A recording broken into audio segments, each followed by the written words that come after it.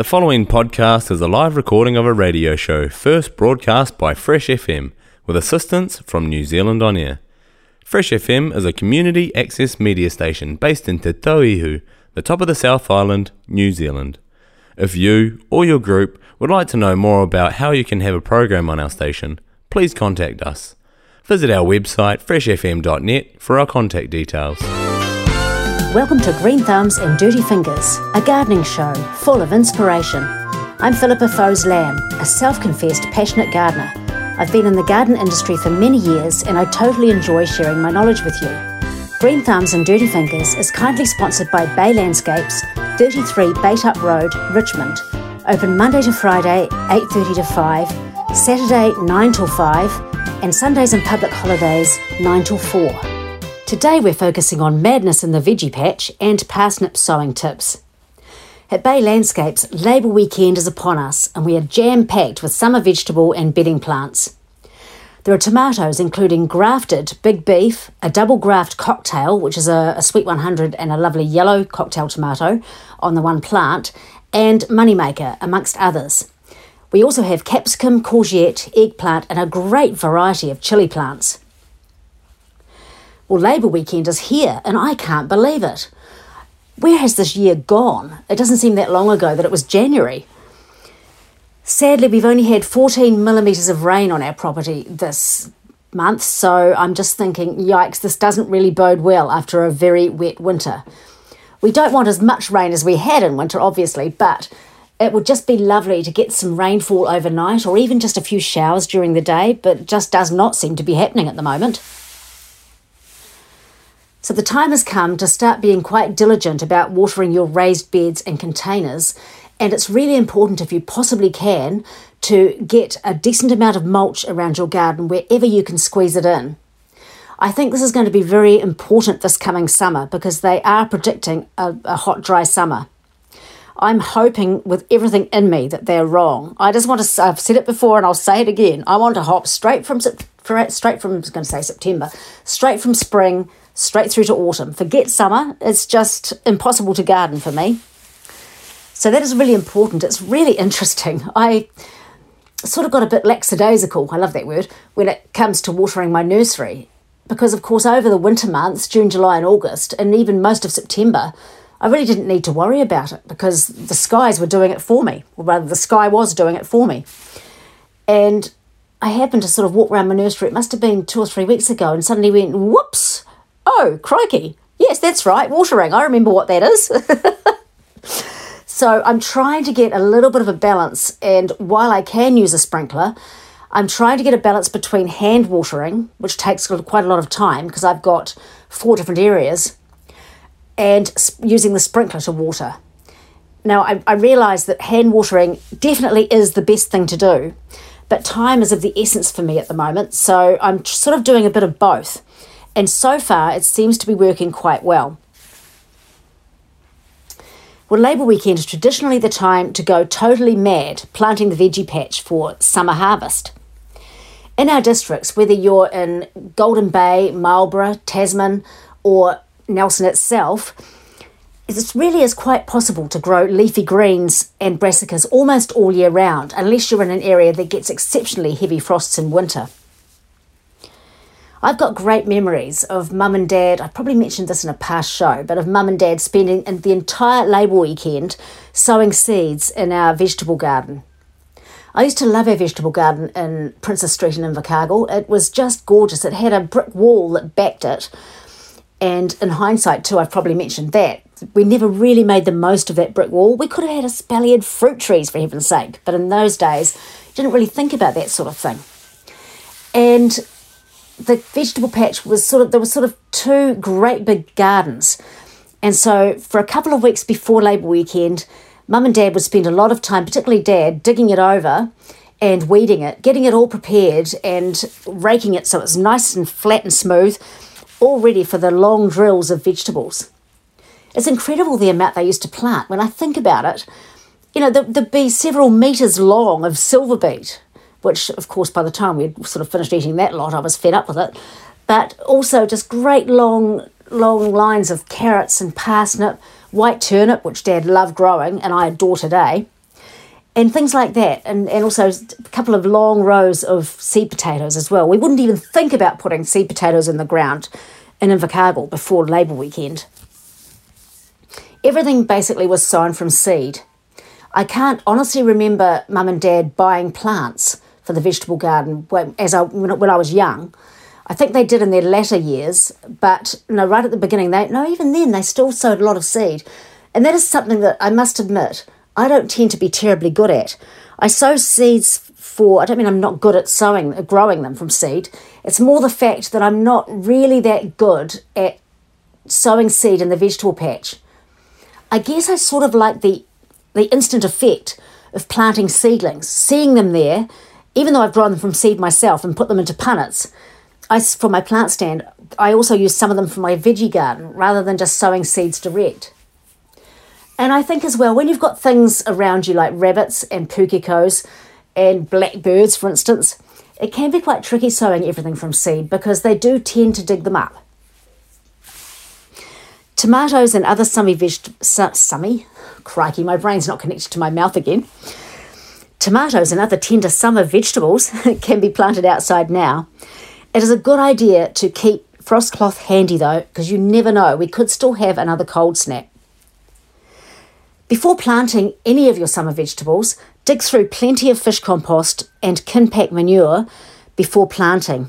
I tend to use the Kinpac when I'm planting my vegetables if I want instant result, if I want to be able to dig it through at the same time as the fish compost.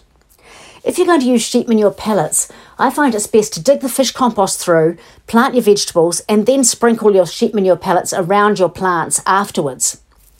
This is because sheep manure pellets really are a slow release form of fertiliser. They take a while, once they're watered, they take a while to swell up and they take quite a long time to disintegrate. And I think that's fantastic because when you water, every time you water, you're actually, in a way, in inverted commas, liquid feeding your vegetables. The other lovely thing, and talking about mulch, the other lovely thing about Kinpac manure, it's powdered sheep manure and it has some sheep's wool in it. And it's brilliant to use as a mulch, particularly around things like citrus trees or rhododendrons, anything that's surface rooting. Because what you can do, you can put on quite a thick layer of it, obviously still keep it away from the trunks or stems of your plants, and then you water it and then just leave it. And what happens is the top of that Kinpac will form a crust in the sun. It sort of dries out, and obviously if it rains it gets wet again, but then it dries out again. And it's amazing. When I first used it for a mulch around my citrus trees, it formed like this dry crust, and I thought, oh crikey, it must be quite dry under there. And when I sort of separated the Kinpac, no, it was amazing. It was still really damp underneath. So that's a brilliant way of protecting your citrus from really hot, dry summers, or any other plants that are particularly precious that you don't want to lose.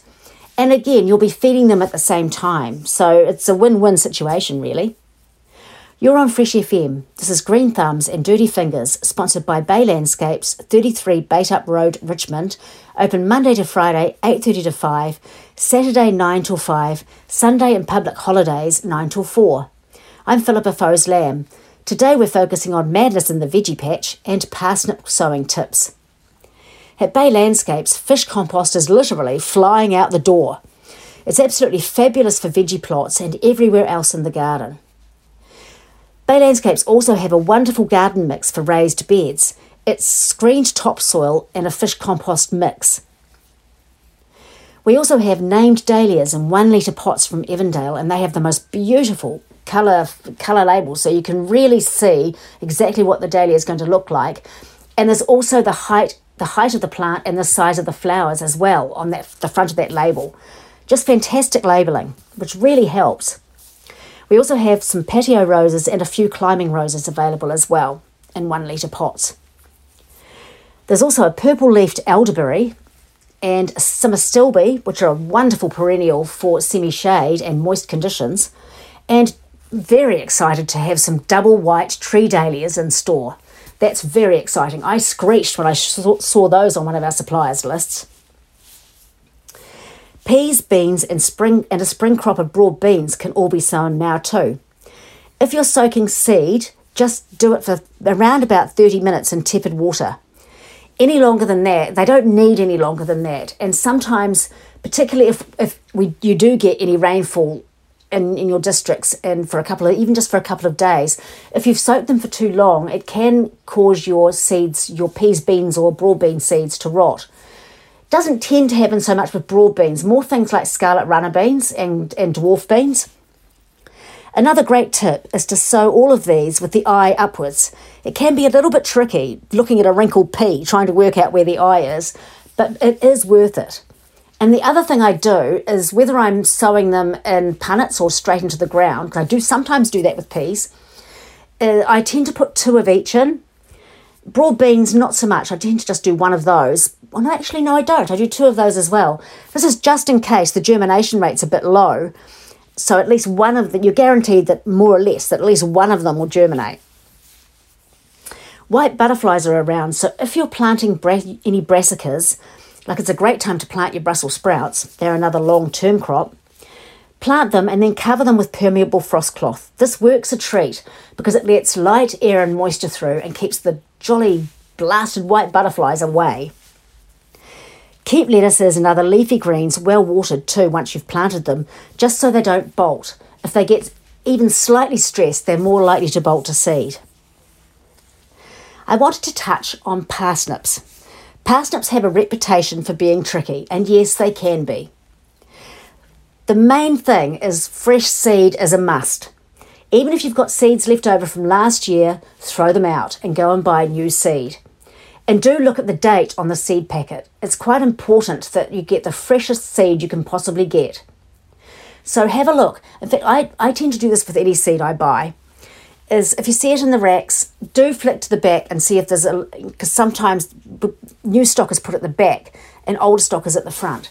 Now, I possibly should not be saying that, but it is a great tip, and I want you to get the best germination rate that you can possibly get. So do hunt for the packet that has the longest period before it expires. So that's the first thing. Fresh seed for parsnip is a must. Then what I do is I dig the soil over and then rake it smooth and then make a furrow. I usually use the handle of the rake, actually, because it makes the wooden handle, it makes quite a nice furrow. And I make quite a deep furrow, and then I put some seed raising mix in the bottom. You might think, well, why do you do that? It's because seed raising mix tends to be slightly darker than your soil, and so it helps to keep that furrow warm. It helps to keep the seed warmer. So I do that, and then I place my parsnip seed, probably, I'm not quite sure about the spacing. They do need quite a bit of room. So I'd say at least 15 to 20 centimetres apart. Maybe, I probably do mine about 15. And then put seed raising mix on the top and firm it down. Now, here's a great tip. This really does work. You go and boil your kettle. You might be thinking, why on earth would I boil my kettle when I'm in the middle of doing seeds in my garden? This is because you want to pour boiling water along that the top of the furrow. It might sound like a really odd thing to do, but what it does, it activates the parsnip seed. If you ask me, it's burning it to smithereens, but apparently not. Apparently it does activate it. And then once you've done that, or by the way, while you're doing that, apologise to the worms. You don't really want to sear the worms if you can possibly help it. But mainly, maybe because you've been digging, they might have burrowed down far enough anyway. And then the other thing that does work, but I think, for me, it's quite an odd thing to do. You put a plank on top of your furrow as well. You might be thinking, well, how am I going to know when they've germinated?